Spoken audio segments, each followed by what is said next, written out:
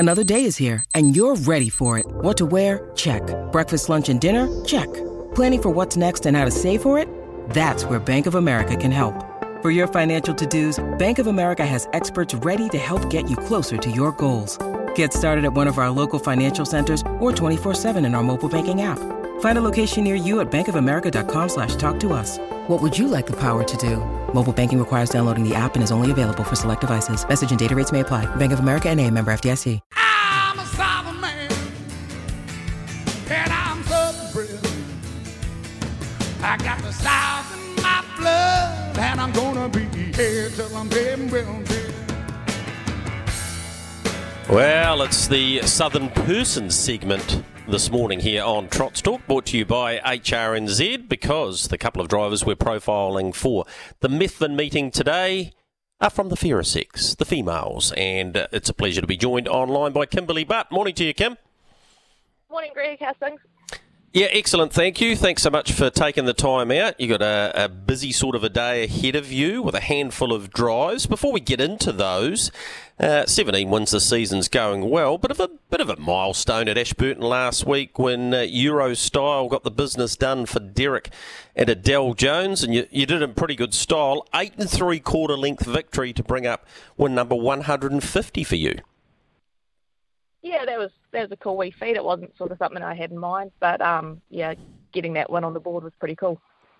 I've never discussed this before with you, but were you always going to get involved in the sport given the feats of your father, who is clearly one of our greatest drivers of all time in Anthony, but also your grandfather Dick Prendergast did such an amazing job throughout his training career in particular?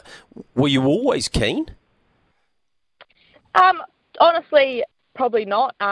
Through, primary school and high school, I was sort of a bit more focused on the sort of show jumping and eventing with the ponies. And then as I got a bit older and started going to the stables on the weekends and that with Dad, it just sort of, that age-old tower got the bug and never looked back from there. Yeah, well, you're doing a fine job. And this season, did you set any goals? Because you've had a lifestyle change, as can happen about your time of life, I suppose. Is it not about setting goals driving-wise? Is it about, hey, I'm enjoying doing this, so, I'm just going to keep on doing it? Yeah, definitely. I had a wee girl, Mackenzie. She just turned 2, so coming back from that was just a sort of wait and see how things play out, and I was lucky enough to land a really good job with Tim and Brett White down in Ashburton, and everything I could have hoped for, coming back from maternity leave, it's just gone probably up and beyond that really. They've been super to me, and their owners and that have been super supportive, and have really sort of kicked things off for me, and I've sort of probably going as good as I ever have since coming out with juniors, so big thanks goes to them and everyone else who supported me since I came back. Yeah, including your partner Johnny Cox, who I'm sure will want to mention, because he'll tell us and you probably that he's a huge part of that support, I suppose. Oh yeah, without a doubt. Like Johnny himself, he's super. I definitely wouldn't be able to do what I'm doing without him, and the support from his family and my family has just been out of this world, and everyone knows like having children isn't easy and it takes a village, so yeah, we're very lucky to have such great people around us. Yep, you absolutely are. Let's see if you can continue on this run that you're having and the enjoyment that you're having. You're driving for Prop Anderson, Phil Anderson, in race number 2, Freedom's Beauty. This one by Racing Hill, this mare. First up, run 4th. Quite a good effort it was at Rangiora. Outside front row over a mile. Will challenge her, though. Definitely. I think she's definitely a good chance in this field. Like you say, the draw over a mile isn't ideal. But her run at Rangiora I thought was very good. She came from a long way back and made up a lot of ground through the middle, and actually ran out of room late. So I was pretty sort of confident if she can get a good run today that she would go close. All right, she's an $8 chance, so nice on the each way there. Jonty's brother in race number 3. Jonty's brother trained by the master in Warren Stapleton, Auckland Reactor 5-year-old that's had a couple of runs back this time in. Yeah, he's actually one I thought at a long price wouldn't be the worst top 4 chance. He was away from the races for, I think it was 2 years or something like that, before he started for Warren, and he's just got every race he's just got fitter and improved every time. So touch wood, his manners have been super from the stand. So if we can get away cleanly, obviously a stand over a mile is always picking a gate, but if he can get away cleanly and is handy enough, I think he could be a rough top 4 chance. He's a big horse, Randall Houston P. He's by Peak. He has a huge motor, just hasn't quite caught up with him and probably his ability and his mind, I would imagine. Is he getting better? And he's trained by Brent and Tim White, the combination you talked about before that are giving you so many opportunities, because he can definitely win more than the one race he's won so far. Definitely, we definitely have a high opinion of him, and like you say, his motor's there, but sometimes his head's just gets left behind a little bit. But he's definitely come a long way, and he got just a wee bit wound up at the start last time, but from his work since then, I think he should be better this time. And 6 off the unruly is always a little bit hard, but I think if they can all sort of walk up together nicely and he can get away, he's definitely got the motor there to he trialled at Methven last weekend. What did you make of that? Yep, no, it was good. We don't often get to see his speed, which is actually his best asset. Quite often he's ended up in front or on the speed, or he's galloped. So we'd quite like to be able to, get away and slot in and then save him for one run. But we're just negotiated by what he wants to do, really. All right, you've got Not Over and Just Michael. Just Michael is fresh up. What did you make of those two? Would you favour one of those over the other? Not Over. It's in quite a nice even field, and Back to the Mobile will probably help it a little bit. Just having missed away last start in the stand, so it'll need the right run and things to go its way. And then Just Michael, he trialled here on Saturday, and I was actually quite happy with the way he found the line too. He's off 1 of 3 off the front, the rest off 10 metres. So if he can get away safely and hug the markers, he could put in a rough show as well. All right, Bobby Waterhouse is the last race and your last drive, obviously. Racing really well. He is. He's just turned into Mr. Consistent. Again, won with a bad draw over a mile, but he can make his own luck by putting himself into the race, especially late inside the last half. So, he'll need a little bit of luck, but he's probably got more of a chance of making his own luck than some of the others. All right, for our Trots Talk listeners, courtesy of Harness Racing New Zealand, what do you reckon's the best each way chance, Kimberly? I think for the price, Freedom's Beauty, she's in just the 9-horse field, so she shouldn't be too far away from them, so I definitely think she's a good chance of running top 3. All right, thanks so much for your time this morning. Good luck today. Thank you very much, Greg. That's Kimberly Butt there with her chances at the Mount Harding today. Now we go to Sheree Tomlinson, who's taken the time out of her busy morning. Morning to you, Sheree. Morning, Greg. Thanks so much for your time. Did that man of yours, Matthew Cross, we're talking about, pass on the message, or was it advantageous for me to message you this morning just to make sure that he did? Well, he did. He said, Greg might get you on the radio. And that's all I sort of got. And then when you texted me this morning, I was like, okay. That might is a yes. Yes, I am getting you on the radio. I thought that might be the case. I'm so pleased that I did that. What can we expect at Methven today? It's a little bit windy here in Christchurch, but what sort of day have you got out there? Yeah, the wind has picked up here, but we're lucky enough to have those big trees just behind the racecourse that keeps us pretty sheltered in the stabling area. So hopefully the wind calms down a bit and the sun comes out, and it should be a nice day.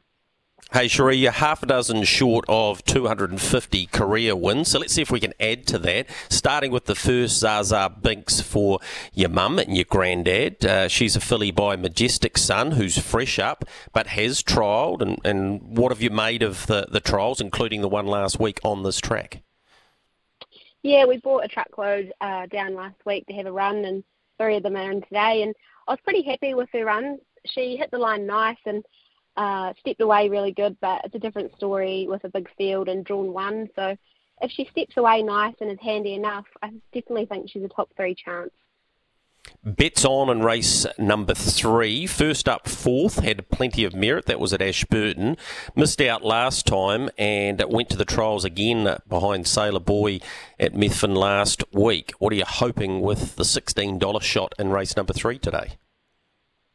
Yeah, we brought him for a run at Methven last week just to see if the grass would suit him or not. So, he has his chance today to, put in a good race, and he's won the second row, so he should be he'll be on the fence, and hopefully if he doesn't end up too far back, we'd like to see him hit the line.